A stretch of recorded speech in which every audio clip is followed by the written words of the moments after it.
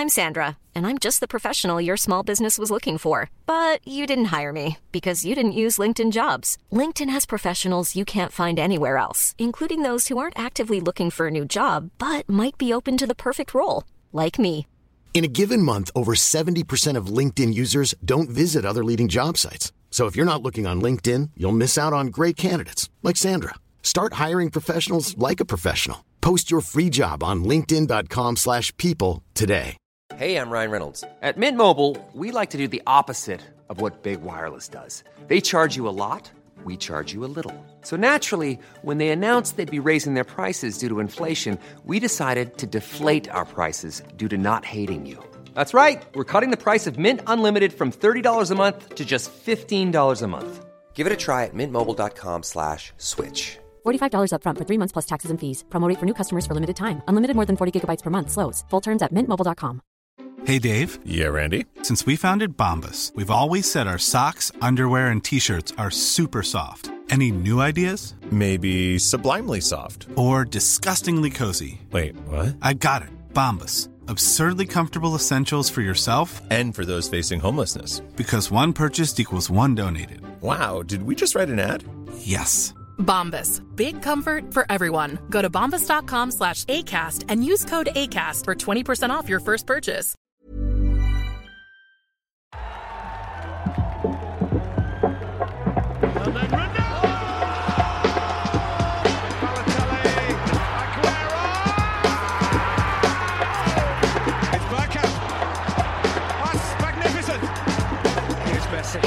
Away from 2, 3, 4. Wonderful, wonderful, wonderful. The Football Drop Podcast. Hello and welcome to the Football Drop Podcast. This is an extra special version because for the first time ever, one of the co-hosts is missing.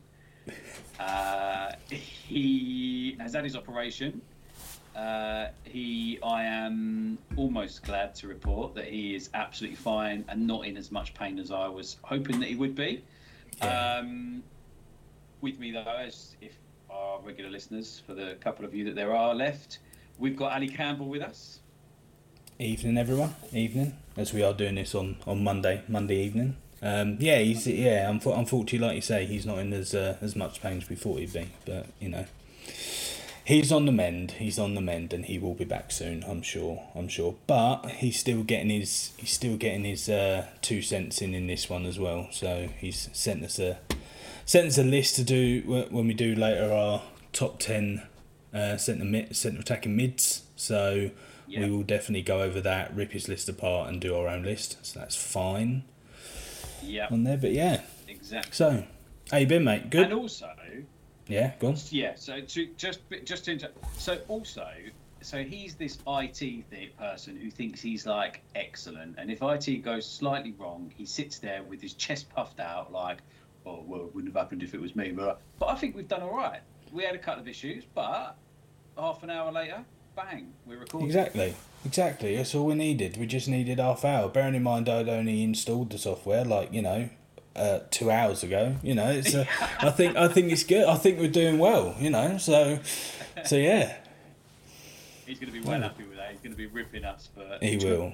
To you half an hour, fucking hell. I'd have done it in 30 seconds, mate. Yeah, unfortunately, yeah, but. Anyway, how are you? How was your week? How's your weekend? Yeah, my weekend was good. Let's just say good. And I can see you've got a really big grin on your face because you know it wasn't that good. You know what? Personally, it was great. Enjoyed myself. Went to the gym on Sunday, albeit that was partly down to the football. But yeah, no, my weekend was good. How was yours? Yeah, pretty chilled. Did a bit of gym. No, I didn't do any gym work this weekend, actually. I'll tell a lie. Didn't do any gym work. But yeah, it was pretty chilled. Quite nice. Saturday morning, watching kids play football. One of them was mine, I should add. Yeah, just put it out there. Will's not going just watching random kids playing football. Let's just put it out there. Yeah, and then I can't really remember what I did for the rest of the weekend, but it seemed nice. It's gone quick, so, always sign. You've gone on a bit of a fitness journey yourself, haven't you? Well, yeah. I mean, what was it back in September? I had a gastric sleeve done. So Okay. I don't eat as much as I used to, because I simply can't stomach it, because my stomach's now 20% of the size it was, which potentially is only a little bit smaller than the size of a normal person's stomach. But yeah, no. So since then, yeah, I've had some weight drop off. I think as of today, it's like 8 stone, 8 pound, I think. So yeah, and like I said, going to the gym. And if the football continues the way it's been going, I'm going to be ripped by the end of the season. See me in a lean physique by the end of the season if it keeps going the way it is. But I really hope it doesn't, But normally, Lord Edge is like, "Oh, you're watching football again." But now, because she knows how much football annoys me, and then I take my frustrations out in the gym, she's like, "You want to watch football? Do you want to watch football?" I'm like, this is not what I wanted. It's not what I wanted from this, but yeah. Brilliant. Oh, well done, mate. Thanks for sharing that. That's all right. Amazing. Well done. Thanks. Yeah, but yeah. Should we get on with the news section then? Let's get on with the news, mate. Yeah. Okay. Let's get on, because I can't wait to get on to the Premier League action. Do the news first. I bet you can't. I just need a bit of a break before that.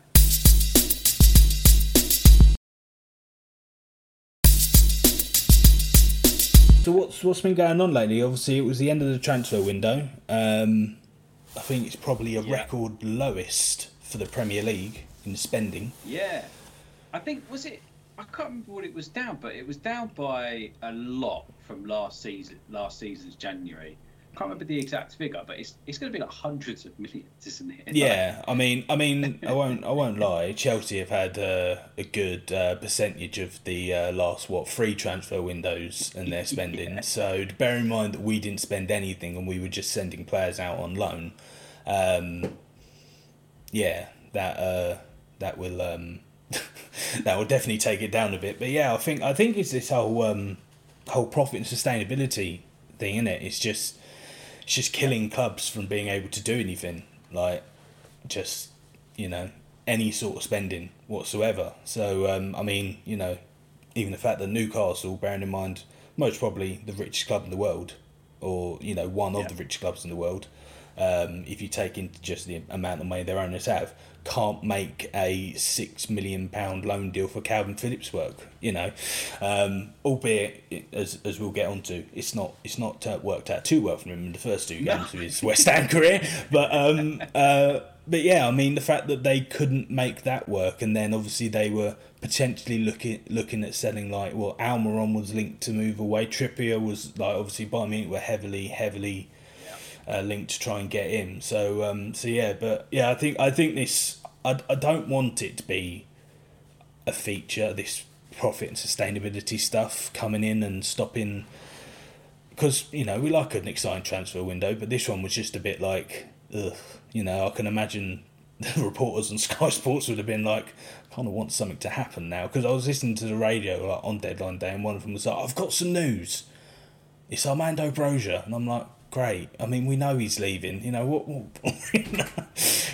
So yeah. But what do you think about him leaving though? Because Chelsea haven't got a striker that's firing. Now, I'm not saying that he is firing, but he could be one of. I mean, Nick Jackson doesn't score goals, and Kunku can't keep fit. So what about?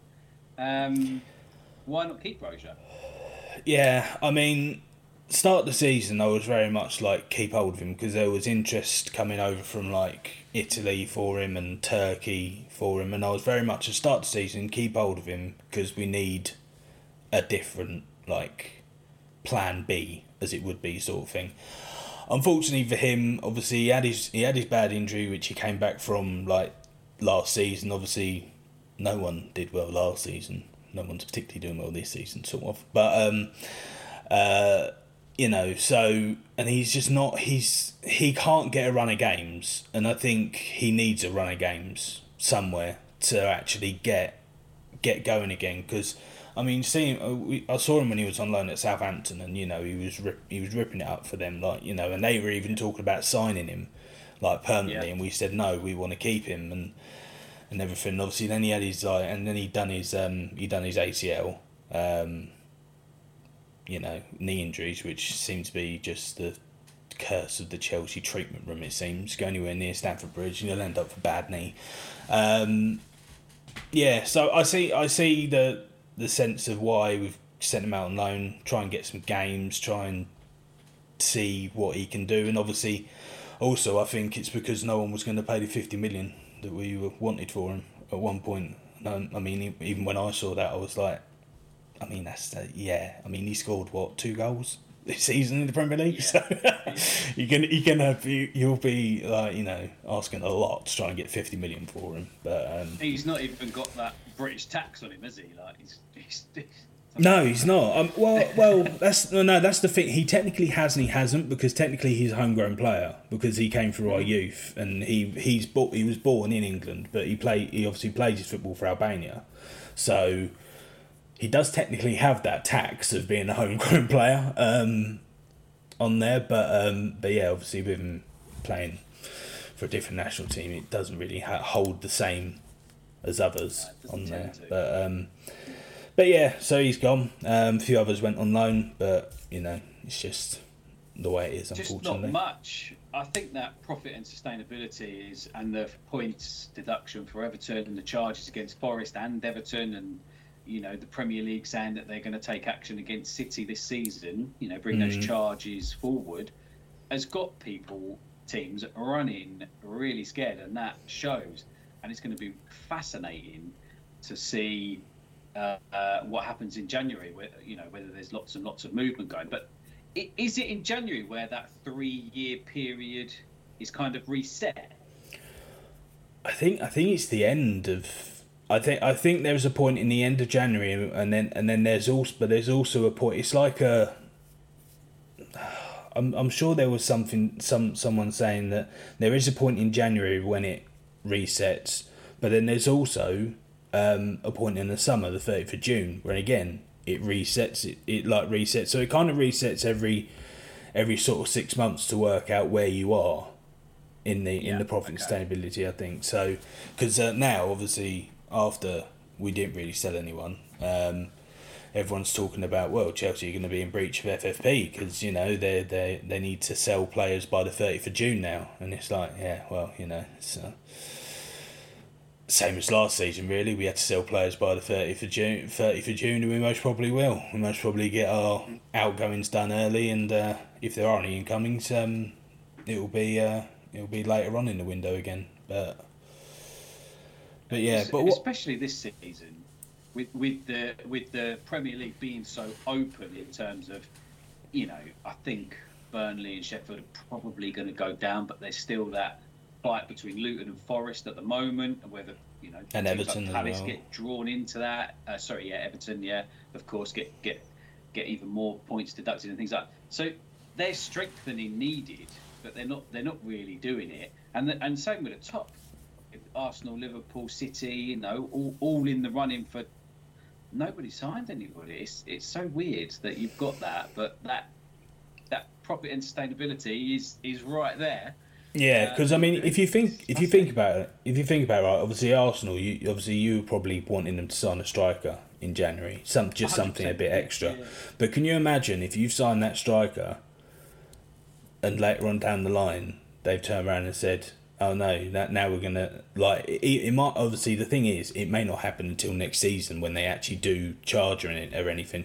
But can you imagine if they then turn around to Arsenal, like, you know, start of next season like they did with Everton, like this season, like sort of early-ish on, saying, oh no, we're now going to dock you 6 to 10 points. No one knows what the actual number is that they dock, because they docked Everton 10. They're now looking at docking Forest 6 and Everton another 6, and no one really knows the actual number. But can you imagine, like, obviously then it would be a case of like, well, why did you sign that striker? What, you know, the club saying, why did the club sign a striker if they knew they were going to be like that? But yeah, but no, it depends where it all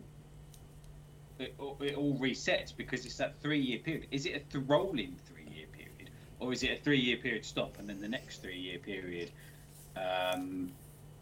Because otherwise, in the summer, it's going to be mental. Because if it's all fine again, like, oh no, yeah, you've got the next 3 years now to balance your books. Go hammer and tong. Let's get Tony. Let's get 500 million spent. Come on. Yeah, I know, right? I know, and I think that's what the Chelsea board would be hoping for, that it all resets. But unfortunately, I don't think it does. I think it's very much a rolling thing on there. So, yeah, it's going to be. It might be something that's here to stay, this profit and sustainability. But the thing is, to be honest, the amount that what is it? It's like 105 million each year, basically, that you can't go over. I mean, coming from a Chelsea fan, I will say that's a bit low.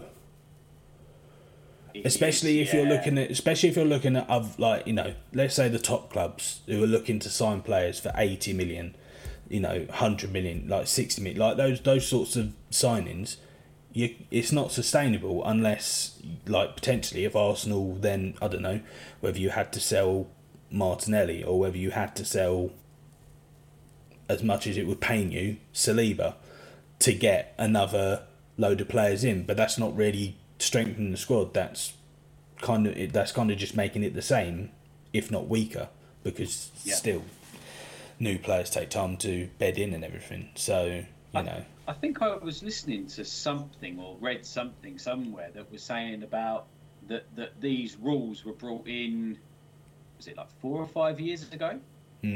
So that bar was set when 100 odd million, just over, was a lot of money. Now, with the likes of Chelsea, Liverpool, Arsenal, City spending over 100 million or over on players. Let's not forget Man United spending 90 on Anthony. Let's not forget that. Well, exactly. True. Yeah, can't forget that. But it's you know, that becomes then like, that's not enough. So do they need to review that before the summer? They need to go, right, Everton, Forest, you docked your points if that's what it needs to do. Man City, you stripped of all your titles and everything and you're relegated. Now we start where we're going to review it and actually we're going to increase it up to 200 million. So. Yeah, I think because obviously what happens each year is inflation, right? So, like, you know, like you're saying, 100 million back then was like a lot of money. Clubs now spend 100 million, probably, like, you know, at least I'd say 3, 4, maybe 5 clubs will spend 100 million on one player, or if not 100 million overall, you know, even on a couple of players. So, you know, it's I do think it's something which probably needs to be increased. Whether they'll do it or not, I don't know. They might just be sort of stuck in their ways, but you know, we'll see what happens from there. Because the argument against it is, if you are coming up into the league, or you're sort of middle, you know, say you're a Bournemouth or a Wolves, you can't compete. So it's to level that playing field. But how much money did Nottingham Forest spend when they came up on their 600 players that they bought? How much has I can't think of the team now, Everton spent over the course of what they're playing as well, and they're teetering just above. That's probably poor business, but yeah, they're still spending the money when they come up. So yeah, it's a wonder for me whether it needs to be reviewed, because these people, unless the next season coming up, they're not short of money. They're going to be able to go out and buy good players. Ipswich, maybe not. Is it Southampton who's third? Well, that's the thing. You've got, it's like Leeds, Southampton, Ipswich, all in that, like 2 to 4 places on there. And then obviously you got like the likes of Coventry and West Brom, like lower down in the playoffs spots there. But yeah, I mean that's the thing. It's like it. Obviously, it then looks like we're coming away from this, you know, go out and spend a load of money, because everyone threw at Chelsea when Abramovich came in, they bought the league. What everyone threw at City when City came in, they bought the league. What everyone threw at United when United were spending loads of money, they bought the league. it's like they're trying to be like, okay, no one's going to buy the league anymore. But the thing is then you're actually hindering like the actual quality of the league, basically, because then clubs can't go out and spend money on these players. But then again, it could also help with like the growth of the English players at that point, like the academy players. So it kind of goes both ways, really. So yeah, but I did see the Nottingham Forest, even though obviously these charges, obviously they ended up going out and spending. Well, they were still spending money, but I think it was money they'd already recouped because they sold Mangala from there he went to Lyon for like 30 million, and they ended up buying a goalkeeper, getting Giovanni Reina on loan, I think it was, from Dortmund. That's right. So yeah, but also a couple more things just before we move off this topic. But did you see that Saeed Benrahma's deal went through and Fornell's deal went through like I don't know 18 hours after the window closed. Yeah. And they were blaming West Ham, weren't they? They said it was really disrespectful behaviour from West Ham. It seemed like what happened with Chelsea and Hakim Ziyech when he was going to PSG, where obviously we sent the wrong form, which, you know, great. I'd have rather just got rid of Ziyech at that point anyway. But it sounded like Leon were basically saying the West Ham just didn't send anything. It's like we had everything, we had stuff, we had it all and everything. Like he was even there, he was doing his photos, he was in the training kit, he was, you know, and he's just there, just like, I want to go back, sort of thing. And it's like, well, why should he at that point? Like everything's done, like, you know, and it's literally West Ham not sending stuff. Now I know they were playing, like. I think when were they playing? I think they were playing Thursday night on deadline day, but still, someone from the offices should probably still be there. Like, you know, here's the paperwork you need, sort of thing. But yeah, it seems like they just went out. We're not going to bother tonight. Nah, I'm not going to do any overtime. Nah, sod it. Can't be asked, sod it. Exactly. Yeah, no, that was funny that both players had to go through so late, and there was not a nice word being said about West Ham on that one. No, but yeah, interesting, and that's all FFP, similar to you were saying about Calvin Phillips. Yeah. So yeah, you know, interesting. Just before, so last thing on this for me, and it will link up to something that I'm going to ask later on in the show. Is a manager dismissal, the compensation that's paid, is that taken out of the profit and sustainability? Good question. I don't actually know. You'd think as a Chelsea fan I would know that, considering the amount of managers that we have sacked. But I don't know. It might be. You know, it might be. I mean, it's still what the club have to pay, right? So technically, you'd think it would be, right? Because obviously, if a player leaves, or if a player, like, you know, mutually terminates their contract and like they agree to be paid a certain amount, like pay up their contract or anything, technically that would still go into the accounts as a loss because you still had to pay that. So I would assume it does. Yeah. I'm not looking forward to the follow-up question later. Okay. So you've gotten onto what I've gotten onto it, mate. Don't worry. Okay, that's good.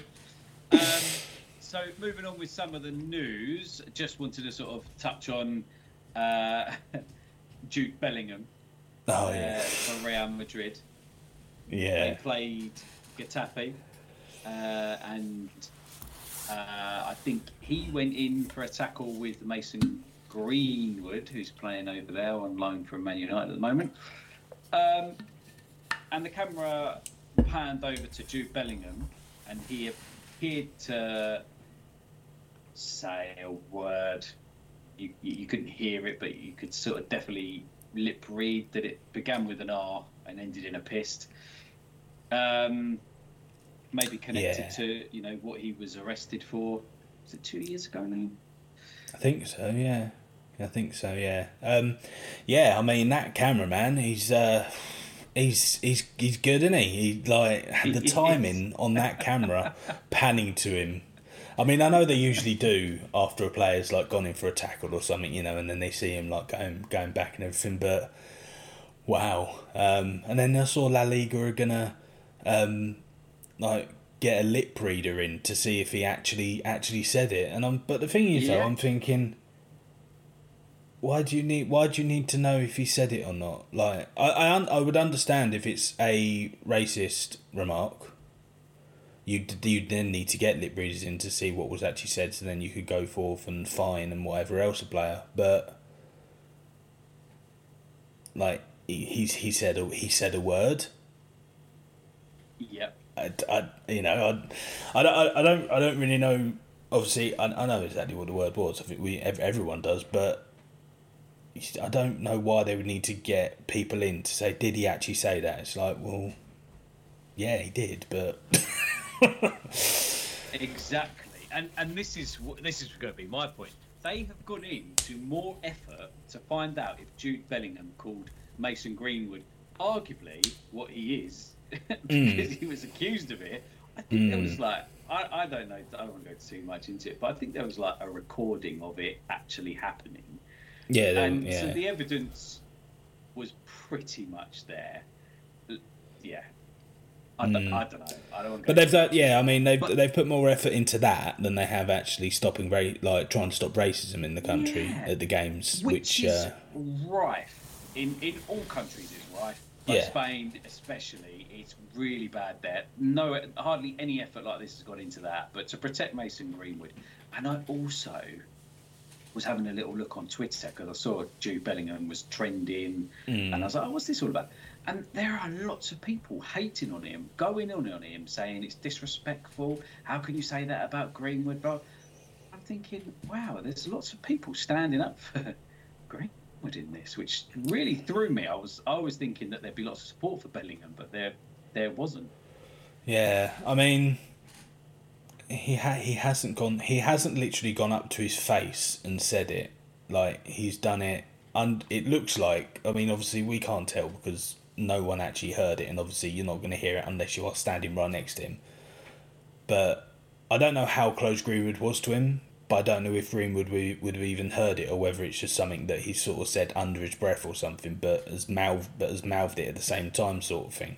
So, you know, I mean, football players call each other all sorts on the pitch. I don't really see like why people would be like outraged, because I mean, you go to a football match, you hear some of the stuff that the players say on the pitch. I mean, at times, like we know, you don't need lip readers when they're talking to the referees to see see whether they agree with the decision or not. You know what I mean? So, yeah, I mean, yeah, that's. But that was something that happened during during the week, I think it was, wasn't it? Yeah, during the week. That happened. Yeah. Interesting one. And then finally on the news, I saw that you had Al Nassr and Inter Miami have a match together. So it was it was billed as Ronaldo against Messi again, like for old time's sake, and they were both injured and unable to play, which was really funny. And the fans were going mad about it. I think Al Nassr had to refund the fans the money for it. Yeah, I mean, I saw this. I saw like was it a few weeks ago when they was in China doing their pre-season and everything, and like they announced that Ronaldo was going to be injured, and I think they actually I don't know whether they cancelled the game or like you say refunded people for him not playing or anything because he was injured, but I think they stormed the hotel that he was in and everything like that, and it's just like, good God. But yeah, I mean with them being both injured, obviously you can't help if they're both injured. Like, you know, I can't see like Arsenal refunding people if Saka's injured, or if Saka and Saliba are both, like, it's like if you went to an FA Cup game or even a pre-season game in general, you know what you're gonna get a mismatch of team. So I don't really think they should have had to refund people. Like, yeah, okay, you come to see Ronaldo, but if you look at you all used to do is look at Twitter, you see he's injured. So, so you know, and you know, I mean, and into Miami, you've got players like Suarez and Busquets and Jordi Alba still there. So you know, I don't know whether they were playing in the game or what, but you know, you've got kind of a good 4 players in that squad that ran Europe basically for a period of time. So you know, but they did. Just because one's missing. They had all of those players in the Inter Miami team, and they lost 6-0. Wow. Well, that's heartbreaking for him, I guess. But it is. I mean, Messi did come on. He did come off the bench late on, but they still lost 6-0. And I think Ronaldo put out, I don't know if he put out a tweet or if he said something, but he'd said something a year ago about how the Saudi League is better than the American MSL. And now there was a bit of, told you, it's a better team, it's a better league, and you could probably say he's right. I mean, you could say he's right. I mean, I think what we've all got to realise is that it's pre-season. I mean, Chelsea are unbeaten in pre-season. I'll just say that now.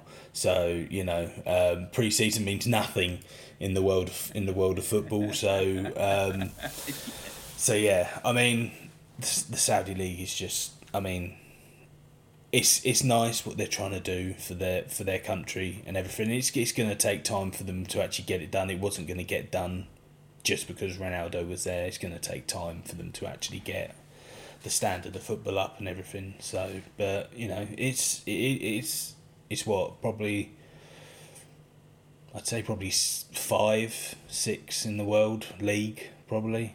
Like I'd still put leagues like Liga and possibly the Eredivisie above it at the moment. Oh no, I think they did something recently actually about leagues where they ranked them based on quality, and it was because, so I think they did it so like Man City beat Bayern Munich, Bayern Munich beat Juventus, so then they sort of ranked them, and I think the Saudi Pro League was way down, down, like 17th, 18th, something like that.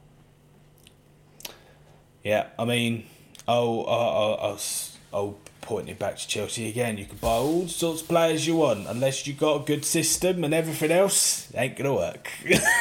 Shall we move on to the Premier League results from midweek? Hi guys, please email us at footballdroppodcast@hotmail.com with your comments, feedback, any funny stories you'd like us to share on the pod. We want to hear it, we love the feedback, we love the comments, we want to share it. I mean, we probably won't even remember to share it, we'll probably forget. But email us anyway, footballdroppodcast@hotmail.com. So we've got Tuesday, Wednesday and Thursday, and then we've got the weekend's results, and there is a game being played tonight. I guess we're going to have to go into it at some point. So, yeah. Yeah, so okay. On my list is Nottingham Forest against Arsenal. Yeah, I actually watched that game. And, I mean, you guys look comfortable, I think, for most of the game. It looked painful for you to say that, I'm not going to lie. Yeah, I know, it does. But yeah, you guys look comfortable for most of the game. It was only, that last 5-minute period when they scored, and then, like, obviously Ben White and Zinchenko having their handbags moment, you know, having a go at each other, but it's because Zinchenko's a terrible defender, that's why. But yeah, I mean, still won the game, kept the pressure on the top, on the other teams up there, and the top two. So Fulham, Everton, 0-0 draw. But shock result of the midweek though. Luton 4, Brighton 0. Who in their right mind saw that coming? I saw your bench predictions, and neither of you put 4-0. Never. No one put 4-0 for Luton. Nobody in their right mind would have predicted that. Against Brighton, who were playing very well, Luton tore them a new one. It was fantastic to see. I really rate Adebayo. I didn't know what to make of him at the start, but he has really come on this season. Yeah. No, I like him. I mean, when we played them at Kenilworth Road at the end of last year, or it might have been just in the start of this year. And like we look comfortable, look fine, and all of a sudden they start putting crosses in there, and he's just there, and I'm like, are we going to try and stop this guy at some point? Like, you know, it's just like, but he's very much like I thought very much like a just sort of run the line sort of thing, but he's very much get in there, you know. He's quite tall, so good at heading the ball, and quite a finisher on him. So, you know. Yeah, Rob Edwards has got him playing so well. That Ogbonna, he is top. Oh, yeah. And I tell you what, Ross Barkley is unbelievable this season. I do not know what's happened to him. He's playing like he was playing when he was at Everton, when everyone was you know, after him in inverted commas, and then he ended up going to Chelsea. But yeah, he's playing like that, but he's playing a tiny bit deeper, which I think is better for him, because he can, like, he's got all of the play in front of him, like to ping a ball and like make a pass, and even like make a run and get in the box. So yeah, Ross Barkley having a great season for Luton this season. And then going into the next games, we've got Palace 3, Sheffield United 2. I mean that sounds like the story of two poor defences. Yeah. In that game. That's exactly what it was. Because you wouldn't have thought that they would have gotten 5 goals in that game, bearing in mind the form of the teams, but maybe it was just the defence was really bad. But it's probably a bit rich of me to talk about defence being really bad. Well, I think you know, Sheffield came out quite quickly. I think that took Palace by surprise with the Brereton goal. And then I think for Palace, you have got 2 unbelievable players playing for them. Elise went off injured in that one, didn't he? I think, if I remember. I think it was actually the Brighton game. He came on for like 10 minutes, 8 minutes. I think he actually made it in the Brighton game on Saturday. Threw him on 3-0 down. He come off 8 minutes later. Because he had a knock, and I think he got the knock in this game, but I could. Oh, okay. I don't know if he come off or if he got the knock, but anyway. But that, I mean, him and Eze, outstanding. Is it Elise? Was it Elise whose leg just comes out of nowhere? And or was that Eze? I can't remember which one it was now. But his leg just came out of nowhere, and he banged it in. Yeah. Was that Eze? That was Eze, wasn't it? I think it was Eze. Yeah. Too mixed up. It was Eze. Yeah. But yeah. Anyway, I mean, top quality players. But I mean, destined for a big move at some point. At least they should be at Arsenal next season. Yeah. I mean, it looks like he might be going to United, which really upsets me. I'd rather go to Arsenal at this point. We'll come on to United, but yeah. I thought, you know, it was an entertaining game, but for almost, dare I say, championship level teams.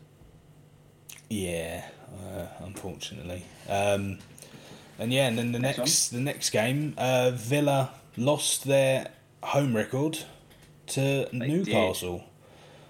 It was, Fabian Schär, I think, one of had a hattie, shouldn't he? Yeah, I think it was. It's the most in-form home team against one of the most out-of-form away teams, and somehow Newcastle were 3-0 up at one point, and I was like, because I think I switched onto this after your game, and I was like, how is it 3-0?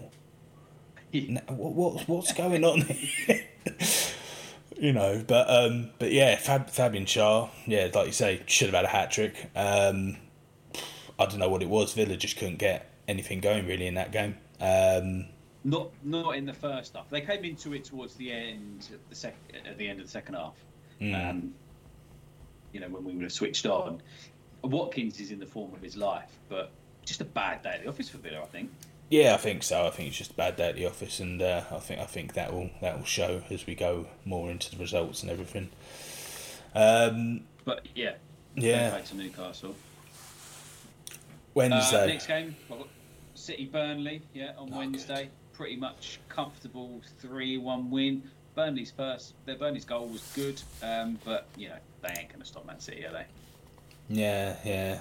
Good old David Datro Fofana assist. Good old Chelsea loanee doing well. It's nice to see. Good to see all the loan players doing well. And then moving on to Spurs, 3-2 against Brentford. Did look in a little bit of trouble at one point, being... They rode their luck. Yeah, they rode their luck a bit. Tony still scoring, but Richarlison seems to be in the form of his life at the moment. I don't know what's happened to him recently. Oh, they're all tap-ins, mate. Honestly, I don't rate the guy, and I don't rate him. But I've got an instant disliking for Mopé after the old celebration. I thought, what a twat. And then did you hear about all the stuff afterwards as well? Yeah. So I think every celebration afterwards was the dart throw-in that is Maddison's trademark celebration. Mopé went and did that after 15 minutes on the first goal. After 15 minutes, did that, and then I think Maddison came back at him and said he went a bit too early. He hasn't scored enough goals to have his own celebration, which is fucking true. And then Mopé came back and said, I think he said, I've got more goals and I've got less relegations than James Maddison. And I thought, fair play for coming back. But oh my God, what was the point? Because I know some of the England boys do that. So I know Saka's done it. I think did Watkins do the Saka celebration at the weekend? Maybe, yeah. They all sort of do it to take the mickey out of each other. I think Saka's done the Rashford one. Yeah. And they're all.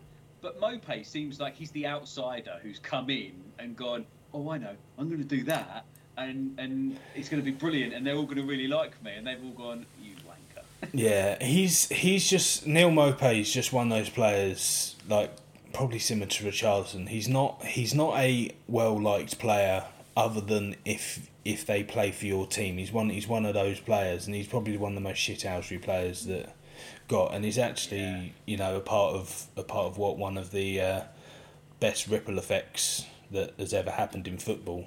I don't know if you've heard about that. Well, obviously when he injured was it Bernd Leno? When Burnley was playing for Arsenal, then Emi Martinez comes in, then Emi Martinez plays well, then Emi Martinez gets his move to Villa, then Emi Martinez plays for Argentina in the World Cup final and has an outstanding game, and Messi wins the World Cup. Yes. He is part of one of the most amazing ripple effects in football. Do you know what? I didn't know that was Mopé who injured Leno. Or I might have known, but I completely forgot that it was him. Yeah, I mean, I think I don't know whether he was playing for Brentford at that point, because obviously he played for Brentford before, then he went to Everton, but he didn't really do much at Everton. I can't remember. I think he was playing for Brentford at that point. He was at Brentford, he was, Yeah, and I think a lot of your players weren't happy with him at that point, but old news now for that. But yeah, right, let's get into it. Come on. Next game. You want to get into it? The next game. Let's just do it. Let's just do it. Quick, like a plaster. Just rip it off quickly. Liverpool Football Club from the city of Liverpool 4. Chelsea Football Club from London 1. Yeah, we got a goal. Well done, lads. And Kunku scored. Yes. Good. That was good. I will say I'll say one thing. Or a couple of things anyway. You're going to say more than one thing, but yeah, go on. Yeah, definitely more than one thing. First of all, the refereeing decisions were atrocious in that game. I'm sorry. Yeah. Gallagher should have had a penalty in the first 10 minutes. Referee bottled it at the Kop. Yeah, and then okay. And also, Nkunku should have had a penalty when Van Dijk went through the back of him. I'll agree with that one. I don't know about the first one. I'll agree. Yeah. Okay. But I mean, I'm not going to blame. I'm not blaming refereeing decisions for the loss, because if we'd have got anything out of that game, it would have been an absolute travesty of anything, like in football, for us to get anything from that game. We were shocking. Liverpool were absolutely all over us the whole game. And shout out to Conor Bradley scoring his first goal, and what a good goal it was. And yeah, he terrorised us. He tore you a new one. As did Darwin Núñez, without even hitting the target, it seemed. He hit the post 4 times. Yeah, I think they were saying on commentary that's the most anyone's hit the post in a single game. And I will say that my penalty technique of not watching penalties worked again for when he missed that penalty. Yeah. So it could have been a whole lot worse. But yeah, I mean, special shout out for Conor Bradley. Gay is going to give Klopp a bit of a headache, but I do hope that means that Trent can go a little bit further forward and maybe sit in the centre of midfield there, because I think that would be really good. Second thing to say, it takes a special team to go and take points at Anfield. Also, the first one, it wasn't clear and obvious. The second one was definitely Liverpool got away with one there. What did you think of Nkunku though? Like, now he's starting to get a little bit of fitness and he's starting to play a few more games. It looks good. He looks really good. Like, he looks sharp. Like, and even just then, like against Liverpool, like no space whatsoever, and he somehow just basically kicks the ball towards the goal. And Alisson wasn't expecting it, because he didn't even really dive for it. He was sort of like sort of moving to his left. But yeah, I mean, he looks good. I really hope we can get a good run with him now. And obviously, as we're speaking now, Jackson's back as well from AFCON, which is probably another reason why they did let Broja move on. But we'll come on to Jackson. No, we won't come on to him. Okay. Okay. Well, he's in the next game, isn't he? He's in the next I don't game. want to talk about him. Oh, God. Yeah. Yeah, so yeah, let's... I mean, if Chelsea's going to lose to a team, then away at Anfield is all right, I mean, it was quite a high-scoring game. They probably, arguably, Núñez could have made it even worse. But 4-1 at Liverpool, it's bad. Oh, yeah. It could be worse. Conceding 4 goals against Liverpool is fine. Enough said. So moving on to games now. Yeah, moving on to Thursday. So West Ham 1, Bournemouth 1. Calvin Phillips having a shocker on his... What happened? 3 minutes in. I don't know. I really don't know what happened. Like, I literally thought, like, when Calvin Phillips was going there, I was thinking West Ham have got, like, and obviously he's not a bad player just because he's had 2 not so great games. Like, because I watched a bit of the United game because, on Sunday, because I didn't want to watch the other game. I couldn't watch the other game anyway. And yeah, I thought when he went there, he's played okay for Man City when he has played, like in the 3 appearances that he's played. So I'm sure he'll be fine. Like, he'll be maybe not match fit, but he'll be fit and and everything else. But I don't know what happened. It's just like he didn't realise that he plays in claret now, and passing to the players in the lighter shirts. I don't know. It was mad. It was his 3rd Premier League start in 2 seasons. Yeah, that's crazy. And it was his 2nd touch in a West Ham shirt. Just sent it straight to Solanke, who could only score. If it was Havertz, it would probably been all right. He probably would have missed. But It wasn't. It was Solanke. That was the unfortunate thing about it. Yeah, but James Ward-Prowse rescued him in the second half with a penalty. So West Ham were lucky. West Ham were not good. Hey, it's Danny Pellegrino from Everything Iconic. Ready to upgrade your style game without blowing your budget? Check out Quince. They've got all the good stuff, shirts and polos, activewear, and fine leather goods, all at 50 to 80% less than other high-end brands. And the best part? They're all about safe, ethical, and responsible manufacturing. Get that luxury vibe without the luxury price tag. Hit up quince.com/upgrade for free shipping and 365-day returns on your next order. That's quince.com/upgrade. Since 2013, Bombas has donated over 100 million socks, underwear, and T-shirts to those facing homelessness. If we counted those on air, this ad would last over 1,157 days. But if we counted the time it takes to make a donation possible, it would take just a few clicks. Because every time you make a purchase, Bombas donates an item to someone who needs it. Go to bombas.com/ACAST and use code ACAST for 20% off your first purchase. That's bombas.com/ACAST, code ACAST. No, I don't think they were. No, but yeah, I mean they got away. Well, he got away with it really. If you think about it, in the terms of it weren't a loss, it was a draw. But and Bournemouth are they're a good team at the moment. They're not like they were at the start of the season. Like they've come up from 19th up to 12th now. So just in that sort of first half of the season. So. Playing really well. I wasn't sure in Iraola, but he does seem to be. I don't think a lot of people were in the first 5-6 games. Everyone was like, "Oh, Bournemouth have made a right mess here. They got rid of Gary O'Neill and everything." It was Gary O'Neill was like mid-table and everything, But no, they seem to be doing okay now. Like style of football's in. Players are maybe understanding their roles a bit more. They're playing good at the moment. And then moving on to Gary O'Neill. And the next game. What a game! Wow. 3-4.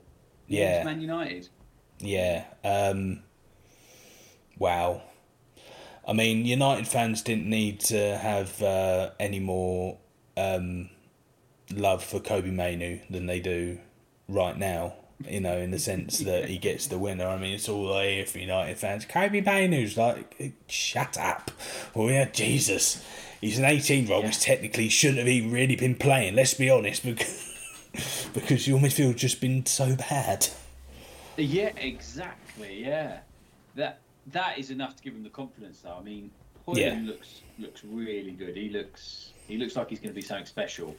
Yeah. Wolves were great, though. They were 2-0 down. Got it back to 2-1, then went 3-1 down, and then all of a sudden they get a couple of goals and they're right back in it, 3-3. Yeah. But yeah. Second half.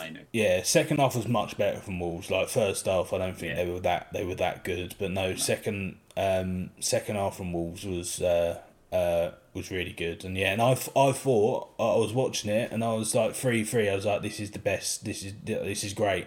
Wolves are not going too much higher than us. Man United aren't getting too much further away, but and then Mainoo scores and I was like, Jesus Christ, and then but that was the midweek results. So that was over the 3 days on there. So we'll move straight on to Saturday.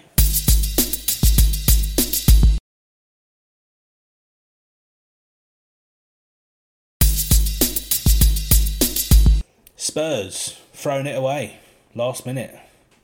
Stuff you love to see or hear about, as you did for me on the radio.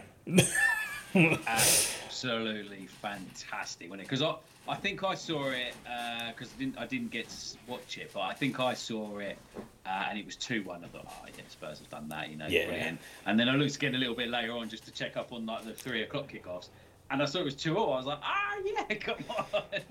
I was going to the shops and I'd only just driven out of Folkestone, and literally then it was like 3 kicks in. Oh, Branthwaite! I was like, oh, okay. I was like, well, I'm not unhappy now. Spurs are losing. The Spurs are drawing. So, But yeah, so yeah. It was probably the worst performance Spurs have had, but it just goes to show you don't really have to be very good to be beating Everton. No. So no, that's true. Yeah, I did text Ben on Saturday, and I said, I'm not sure if Sean Dyche is a Premier League manager. You know. Mate, we've had this discussion. He's a Premier League manager. He's somehow, some way, probably going to keep Everton up this season, even with 2 points deductions. Yeah, probably. But that's only because the teams below them are really bad, except for Luton. Well, yeah. But anyway, you know. Anyway. Brighton, 4-1 winners against Crystal Palace. They absolutely obliterated them. They did. They obliterated them, especially first half. Like, it was 3-0, and I think Palace fans were thinking, cool, can we go home now? Yeah. Yeah, they certainly did.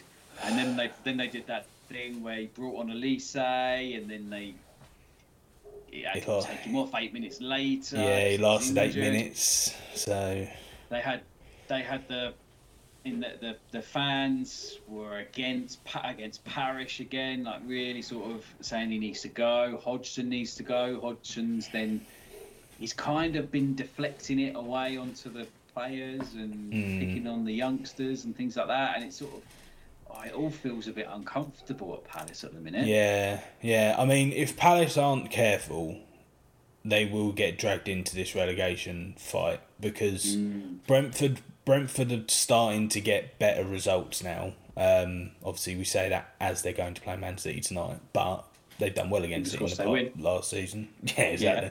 Yeah. So yeah, but Palace they can really get dragged into this relegation fight if they're not careful, because with Elise out of a hamstring injury now, and that's probably one of the worst injuries you can have, especially as a winger, a quick winger as well.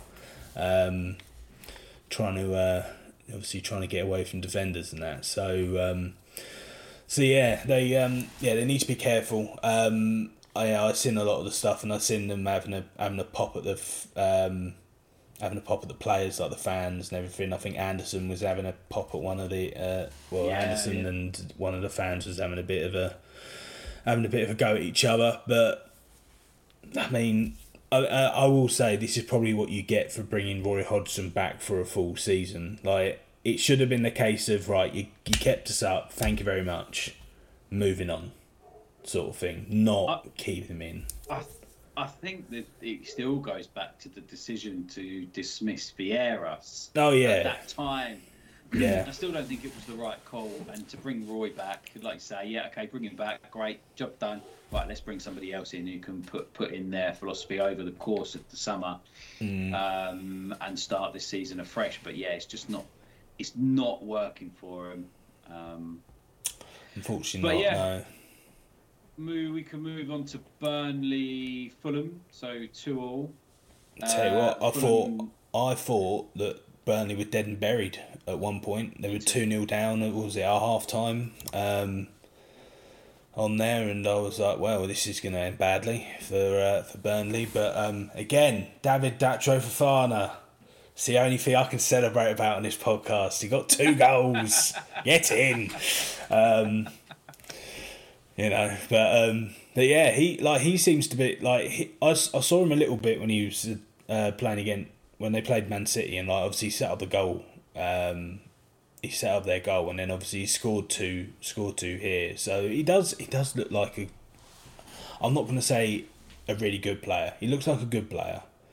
And I mean, when he played for us, it was very much a case of that we chucked him in, I think, in a really, really difficult game that we really shouldn't have chucked him in on, and it probably didn't give people a good impression of him on there. But yeah, so he got 2 goals, one in it looks like in the very last minute of the game, 91. So yeah, but no, they pulled it back, but unfortunately, I think it's still not going to be enough for them, to be honest. It's a big point. It's it's confidence building for them. So I don't think they'll get out of it, but I think they might be able to give it a really good push now, potentially against Fulham, who have been really good this season. But they're really quick out on the break, Burnley. That's one thing that they do is they counter and they attack really quickly, and that's where they succeeded against Fulham, I think. But yeah, it was a game of two halves. And I quite enjoyed it for a Burnley game as well. Yeah. And then what next? Moving on to another crazy game. I mean, if we wanted goals this week, we got goals this week. Yeah. Newcastle 4, Luton 4. Luton scoring 8 goals in 2 games in the Premier League. I don't think has happened. Like even before the Premier League started, I don't know if it's happened for Luton scoring 4 goals in consecutive games. But yeah, I was listening to this on the radio as well after listening to the Everton Tottenham game, and the radio commentary of this was just insane because you couldn't hear the commentary really, because obviously Newcastle St James's Park is so loud because the fans are so loud. But yeah, just what was going on in the game. Obviously, Newcastle were 1-0 up, then it got back to 1-1, then it was 2-1, and then it got it back to 2-2, and then Luton went 4-2 up after a penalty, and again Adebayo scoring. Yeah, and then Newcastle coming back with Kieran Trippier and Harvey Barnes with an equaliser. Coming back from his ankle injury. Yeah, first game back. Good so goal as well. Yeah, it was a good goal. Yeah, it was a nuts game. Like Luton had Newcastle when they went forward. They just went down the right hand side. Ogbene just had Dan Burn on toast the whole game really. Because I mean, like, I'm not being funny. Dan Burn's not going to keep up with him. So. It's a funny one, isn't it? Because he's been so good for them over the last couple of years, but he's not who they need in that position. I think that's where they could do with some investment. Yeah, left back. I mean, obviously they've got like Livramento in, but then obviously he's more of a right back. But you could play him left back. But yeah, I think they probably need to look at in the. They've been linked with Tierney, haven't they, for a little while actually? Yeah, they have. Yeah, and that might be one that works for him. I mean, I think he would probably suit Eddie Howe's system. On there, so yeah, I see it working. But yeah, that very, very good. I mean, Bruno Guimaraes. I know he's not your favourite player, but I really like the way he plays football. I think he is fantastic. The outsides of the footballs in. I think he did 2 actually, because I think they missed quite a sitter, didn't they, Newcastle? Yeah. But he is just outstanding. I really like him. I will admit he's a good player. He's just not one of my favourites, unfortunately for him. If he cares at all, Bruno, if you care, you're not my favourite player. I'm sure he's listening, and I'm sure he's listening, and I'm sure he's gonna think of ways for me to like him some more. Goals galore this weekend. We had another one, didn't we? Aston Villa beat Sheffield United 5-0 away from home. I think after about half an hour, Sheffield United's stadium just completely emptied. I ain't surprised. I am not surprised. They were 4-0 up after 30 minutes. I mean,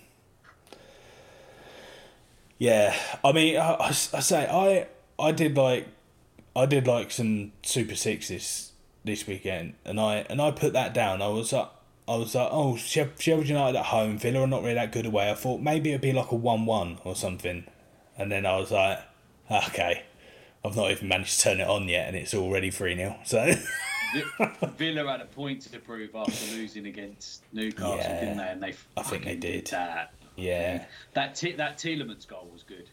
Yeah, that team. I saw that one. I was like, wow. Okay, that's worrying because we got them midweek. So. Oh, have you? Oh, well, you're on form, aren't you? So you know. Oh yeah, we're doing really good. Right. Yeah, we're not conceding goals. So we got them in the FA Cup in the replay at Villa Park. So that should be fun. I mean, Sheffield United. enjoy life back in the Championship, lads. I mean, yeah, you get your parachute payments when you go down there. It's all good. All they are hoping for now, and they probably won't admit this, but they are hoping to get more than Derby and Sunderland did. Yeah. As the bottom two. I mean, what are they on at the moment? 10? 10. 10, yeah. So they only need one more point to equal Derby. So, you know. They want to get 15, 16 points. That's got to be their aim. And I mean, and that's the thing. If you're only hoping for 15, 16 points, I mean, there's problems there then, because I remember when West Ham got relegated on 42 or something one season. Yeah. You know, that was a mental season. So, but yeah, Villa, point to prove, and proved it well, lads. Well done, lads. We have Bournemouth and Forest on Sunday. We'll just skip past that. It was a 1-1, wasn't it? Not too much going on. I think that was the one with the red card. Billing got a red card. Yeah, Billing got a red card, and the ref got booed off. At I think it was a red card though. I think it was a red card. I don't really see what was the issue there with it, but yeah. And then on to the next game, we've got Man United. No. Whoa. Let's not race ahead. Because there was a game sandwiched nicely in between the Man United West Ham game. It was probably one of the worst sandwiches that I'd ever experienced. It was a Matthias Cunha. He's a good player, isn't he? Example that he made of Chelsea. Which things started off quite bright. You went 1-0 up. What a through ball from Casado into Palmer. Great goal. Yeah. All went downhill from there, though, didn't it? Yeah. I mean, rode your luck from the start. Gusto was terrible in the game. Disasi was also not good in the game. I don't think Ben Chilwell had his best game. Caicedo was giving away free kicks, and I think there was I saw something that said too many times. Yeah, and then when he come off, he was like punching his seat or something, and I was thinking, if you fucking don't get the ball taken off, you may even get taken off. Yeah, awful.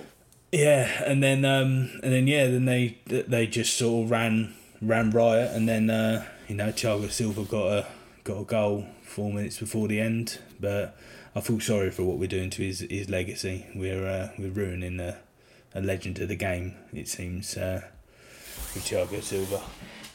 He's one that can rally the troops up and get them performing again, but it's just not working for him.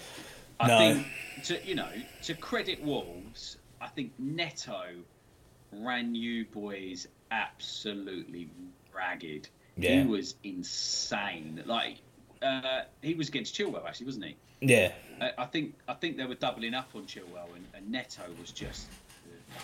Yeah, Neto was just staying forward and staying out wide, and because Chilwell was obviously trying to get forward, and obviously then that's leaving Thiago Silva a bit isolated at the back, because I don't know. I mean, when one goes forward, one should drop back, but apparently not in this case. So yeah, I mean, they were so much better than us. In the game, I've never enjoyed seeing a person so dejected before. I could take the Liverpool result, and even then, that was a struggle to take because my dad's a Liverpool fan, and I've also got someone at work who's a massive Liverpool fan, and also we've got them in the Carabao Cup, so I'm just hoping for a 1-0 loss there if that can happen. It was terrible performance from the team. Obviously, we've been on a good run before then. And these two games have sort of killed it for us. And the thing is, now everyone's like shouting about what should be done and everything. It's like, what can you do at this point, really?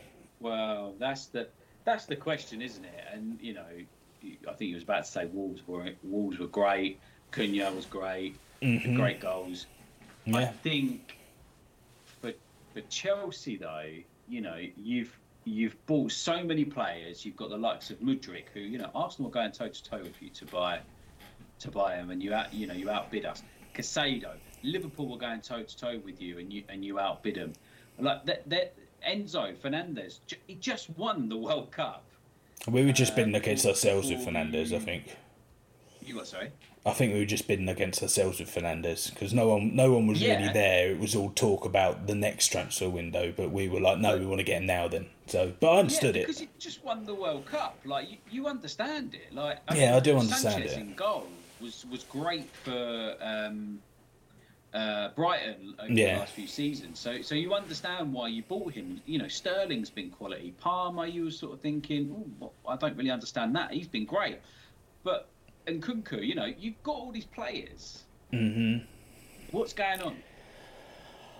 I think the problem is there's a lack of leadership in the team, and that is the club's fault for going out and buying these under 23, shall we say? But you've got Thiago Silva.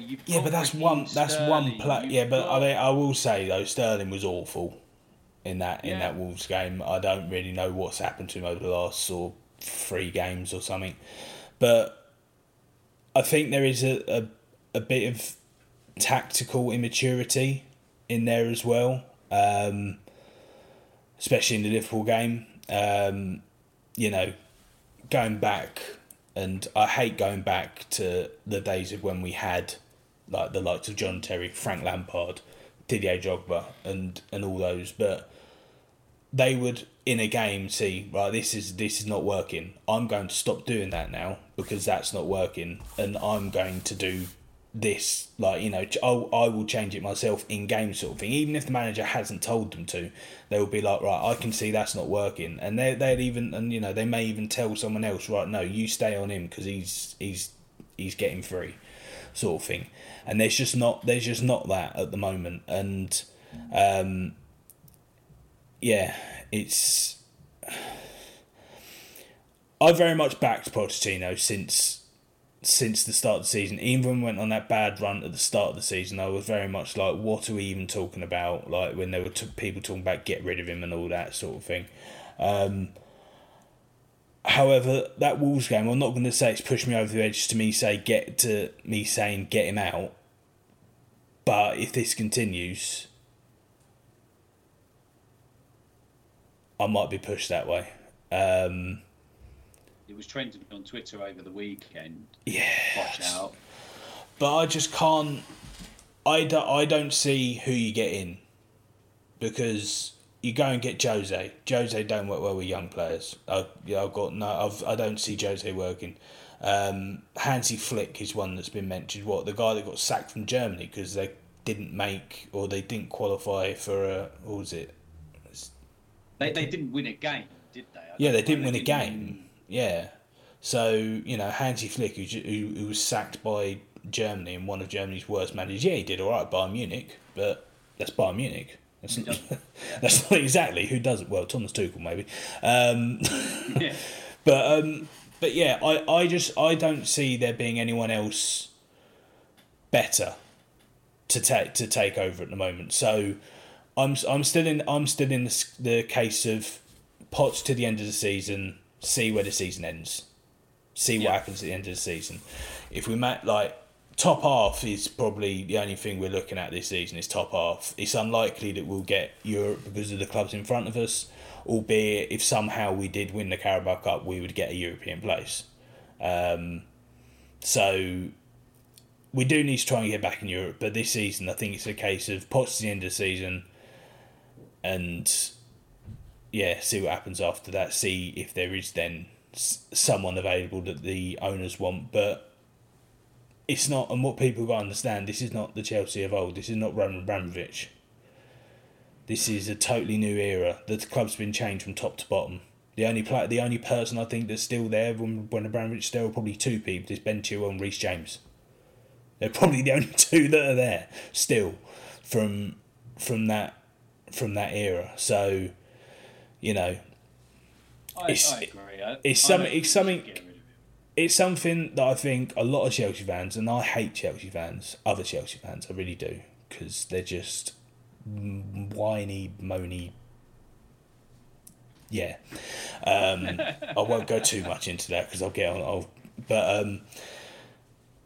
Yeah, it's just, I think we've just got to sit. We've now got to sit there and take our medicine for what we've done in regards to the transfer market. Just got to sit there and take our medicine. Like I watched Arsenal take your medicine for, you know, how many years, finishing, you know, 8th, 7th, 6th, 5th, you know, finishing in those, you know, outside of the Champions League, and sometimes, you know, outside of Europe. I've watched it happen with, obviously, Liverpool. I've watched it happen with even United, like finishing, in terms of finishing outside of the Champions League on there. And even Spurs last season, obviously, they didn't qualify for Europe either. So I think we've got to sit back, take our medicine, and I think until the owners actually decide to bring in some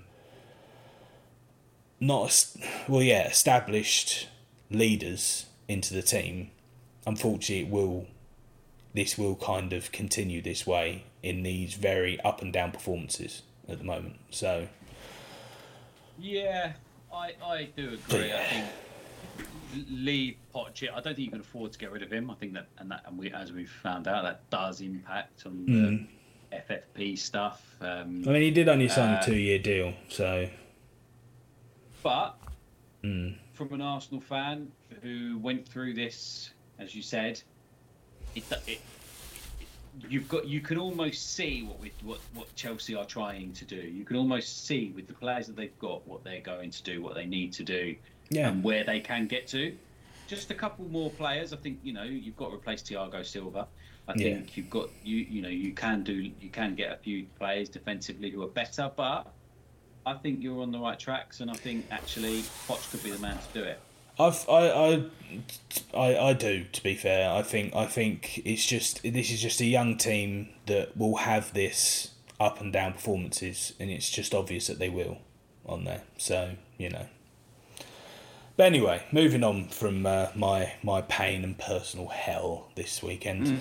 Man United, West Ham. 3-0 win for United. Good game. That Højlund was superb. I think the youngsters that they had at the top with Garnacho as well, yeah, they were superb. Yeah. Again, this is a game where I did switch on and got a glimpse of Calvin Phillips again in a West Ham shirt, and I saw him get the ball nicked off him by Scott McTominay, and he sort of fell to the floor and then didn't run back. And I was a bit like, why are you not running back? You've lost the ball there. You should be the one sprinting back. And he just wasn't. And I was a bit like, I don't know. I don't know what's happening there. But he's having a tough time of it. But I'm sure he'll turn it around. Like, you know, he's a good player. Yeah. And he will turn it around. And he, hopefully he's in good form, because he is going to go to the Euros. We all know that, whether he's playing or not. So it's terrible. Yeah, it's terrible that is a sad fact. But he will be going. I think United. I think Bruno Fernandes is one of those blokes. He only sings when he's winning, because he was really good in this game. I thought I saw a different side to Fernandes than what I might have seen throughout the course of this season so far. But they seem to play really well. But I don't know if that's just because West Ham were really poor. But then United seemed up for it, you know, with Bowen taking that ball down, and I think he should have shot a little bit earlier. But Diallo, you know, busting their gut to get back, similar to what Calvin Phillips didn't do. Yeah, they seem to be doing all right. Yeah, they do. Which again, is painful for me to say, to see United, who we were a point away from a couple of weeks ago, or at least last weekend, and now we're 5 points away from them, 6 points or something. So 7. Yeah, fucking hell. 7. Yeah. So yeah, but you know, it's just one of those, unfortunately. But yeah, right. Let's move on to the greatest game that there has been since the last greatest game that there was. Arsenal 3, Liverpool won. Now, there was a couple of defensive cock-ups with this one. I think by both at one point, weren't they? So. Yeah. That being said, it was an entertaining game. Yeah. I thought Arsenal could have won by more. Liverpool were not on it at all. No. I think it was a red card. I think they got lucky with their goal. We got lucky with both of our goals, actually. I think Trossard's one was quite fortunate to slip through the legs of Alisson, but he just got done, didn't he? So yeah, just got done. I know it was a really good performance by Arsenal. I didn't see that coming whatsoever. I thought Liverpool would win that, even though it was at the Emirates. But yeah, they just had no there was none of the pressing from Liverpool to Arsenal. It was like they thought, right, if we sit back a bit, maybe we can catch. But then obviously you start playing balls over the top, and I think actually, and I don't think Ben would like me saying this or anything, but Jorginho I thought had a really good game. Ben in midfield. Actually said earlier that he thought that Jorginho was the best player on the pitch. Well, I mean, yeah. So there's a turn up for the books. That's a turn up for the books. Yeah. I mean, Rice was good. But yeah. Yeah, no, I thought it was a really really good performance by Arsenal, and keeps you in the title race. Because I did think if you do lose that game, you were probably out of it. Like being 8 points back, you'd be wanting Liverpool to lose another 3 games, which probably won't happen. They've only lost 2 this season. And Liverpool one of them they shouldn't have lost. Probably shouldn't have lost. Yeah. Yeah. So yeah, but no, it's a good performance from you guys. Obviously, Gabriel scored an own goal, which is unfortunate for him, but Saka, Martinelli and Trossard, But yeah, massive mix-up by Van Dijk and Alisson. It was. Massive mix-up. Yeah. I just didn't... I was in the... Let's say this is one of the games when I was in the gym. I was watching my phone, and I just heard, I was on the treadmill and I was sort of looking up, and I just heard Peter Drury go, "Oh, what's happened there?" And then I looked down and Martinelli's just running, kicked the ball in the back of the net, and I was like, what actually happened there? I wasn't even looking at the screen. What happened? Well, Alisson kicked Van Dijk, didn't he? Yeah. He kicked Van Dijk, and that's when all the trouble occurred. I just saw Van Dijk get pushed by Gabriel Martinelli, which I didn't think would be something I would say at any point this century. And it was a fair push. It was just a shoulder barge, and he got him. Yeah, I mean, Yeah. But no, great performance from you guys. What are you now? 2 points off top now? 2 points off the top. Yeah, City have got a couple of games in hand. They're playing in a minute, so it'll be interesting to see what happens. Yeah. With those, but yeah, overall a good few days for Arsenal. 3 wins in a row now. See if we can continue that. Hopefully that blips over and we don't get another one. But that's been a great episode. Thank you very much for joining, and we're doing the top 10s, centre attacking mids quickly. Yeah, we are, aren't we? Yeah. Yeah. Let's run through that. Yeah.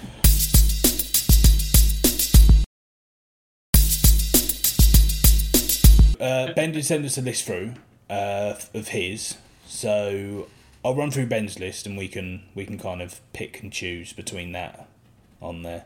Yeah, we'll just disregard everything that he says. So Ben's got Foden number 1. Oh no, I'll start from the bottom. Well, is his in order? I couldn't quite work out whether he's got. This is like he's in. I think he has got this in order. But so he's picked Foden as number 1. Hang on. 1, 2, 3, 4. Okay, he's. I think he's had a bit of a shocker, if I'm honest. But we'll go with it. He's got Ross Barkley in there as a centre attacking mid. Now I would say he's playing a bit deeper for Luton. If I'm honest. He's a number 8. And number 8/6, like depending on. What they're playing. So Ben, that's 1 off already. Cool. Right. Then we've got Pereira for Fulham, which he does play as a centre attacking mid. Okay, you're going from 10. Yeah, I'm going for 10. Yeah, I'll go 10 upwards. Yeah. Number 2. I was like, what? Oh no, God okay, no. Right, yep. Yeah, sorry, no. Yeah, so Pereira, Andreas Pereira at number 9. Then you've got Bruno Fernandes number 8. Okay. Then he's got Decore 7. Decore at 7. Okay. Above Fernandes, I'm not really sure about that. Eze 6. Gibbs White 5. Maddison 4. Palmer 3. Erdegaard 2 and Foden 1 on there. Right, okay. I'm not sure I agree with the Ross Barkley, if I'm honest. No, let's scrap that. So we'll scrap him out already. Do you want me to write these down or? Yeah, go currently. For it. Okay, I will write them down. I've got a keyboard. There we go. Okay. Right. So, just move it on the right screen. That'd be good. Excellent. There we go. Right. Cams, because that's what they are. Okay. So, who do you think's number 1 this season? Premier League. Number 1. I mean, it's probably going to be one of the names that Ben's mentioned in there, right? Because I can't think that he's got that lack of ball knowledge that he hasn't picked someone who should be number 1.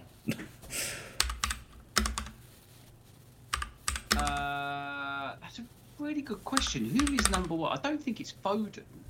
You don't think it's Foden? Okay. I don't think it's Foden. No, not as what is essentially a number 10. Because I think Palmer's had a better season than Foden. In that number 10 role, probably, yeah. So because Foden's normally out wide, isn't he? And he normally is, but I think we all know his position's like it is a cam. It's just he's being played out there at the moment, on there. So yeah. I mean, I'm happy with putting Palmer as number 1. Like this season as a number 10. Like I would probably go with Palmer, but obviously there is a bit of bias for me in there. I just think that he come from nowhere and was shit hot. Yeah. I think you could argue that Erdegaard could be in there because I think he's up there. He's been quality for Arsenal. He's a captain, leader, taking us to where we need to go. So I wonder if he's in with a shout.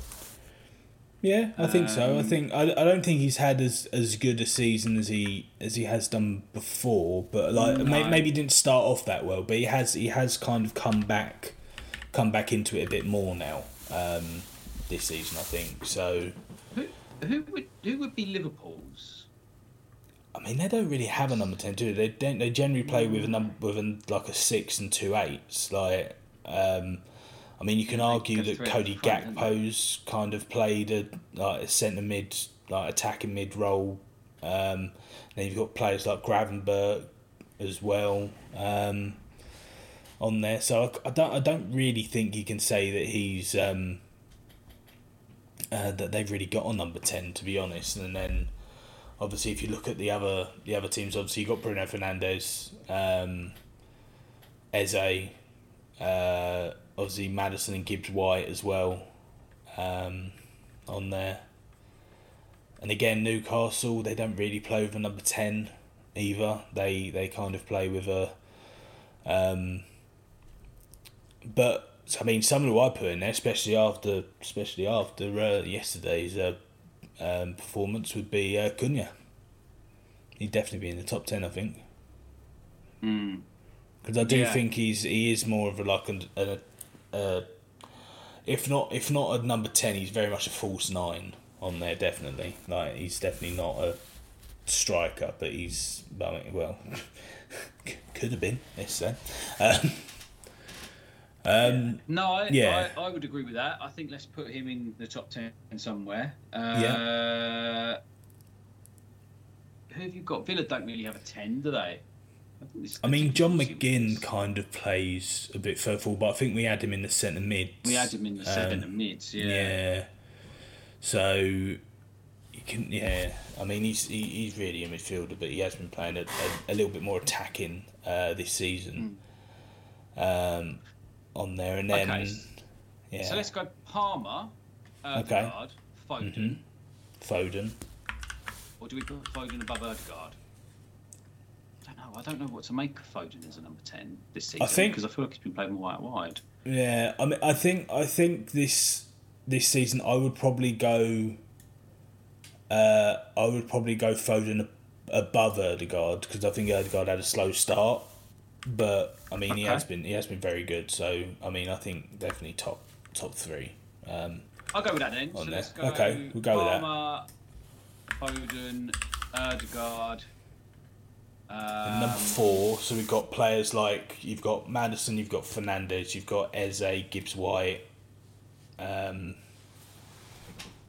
So I think had Maddison not got injured, I think we'd definitely be putting him in there. But I think because he has been out, do we go for somebody who hasn't? So I mean, Eze. Yeah, you could go Eze. I mean, I think Gibbs-White's been really good this season as well. Even though Nottingham Forest have not been that great, he has been quite good. He's the standout this season. Yeah. So I think Eze. Yeah, I think Eze then Gibbs-White is probably a good shout if you agree with that. Yeah. Or are we looking at Bruno Fernandes to be a bit higher? I think Bruno Fernandes, for me personally, he lets himself down when he drops. So he doesn't. Yeah, I agree. He doesn't do what people need him to do. So.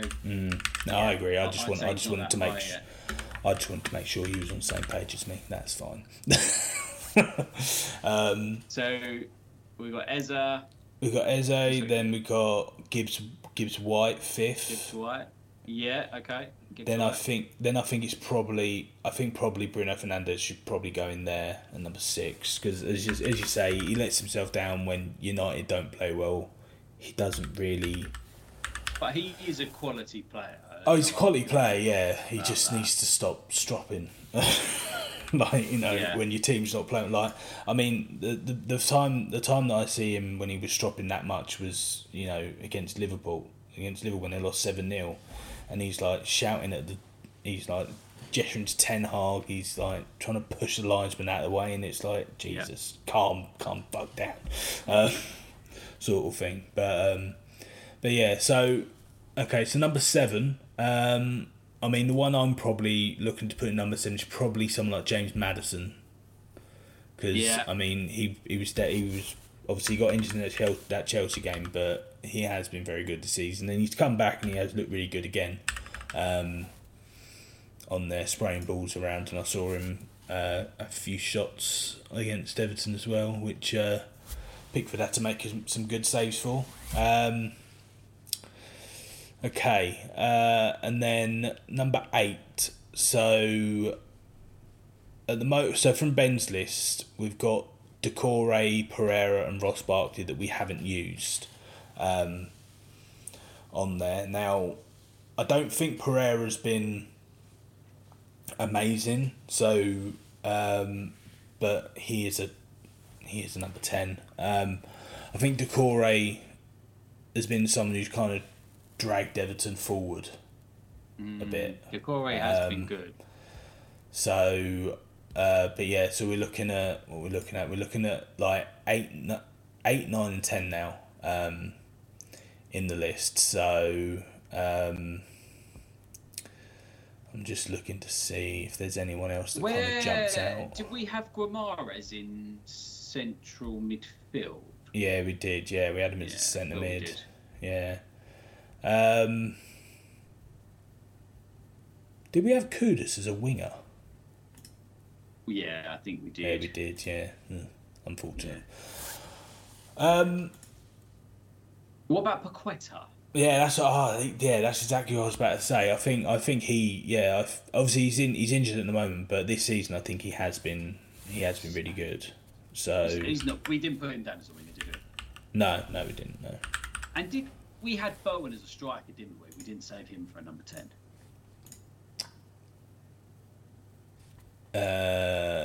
No, we actually put Bowen in the wingers. Oh, in the wingers. Okay. Yeah, we put Bowen in the wingers. That was wrong. Yeah. Yeah, because we won. Yeah, no, I remember that now.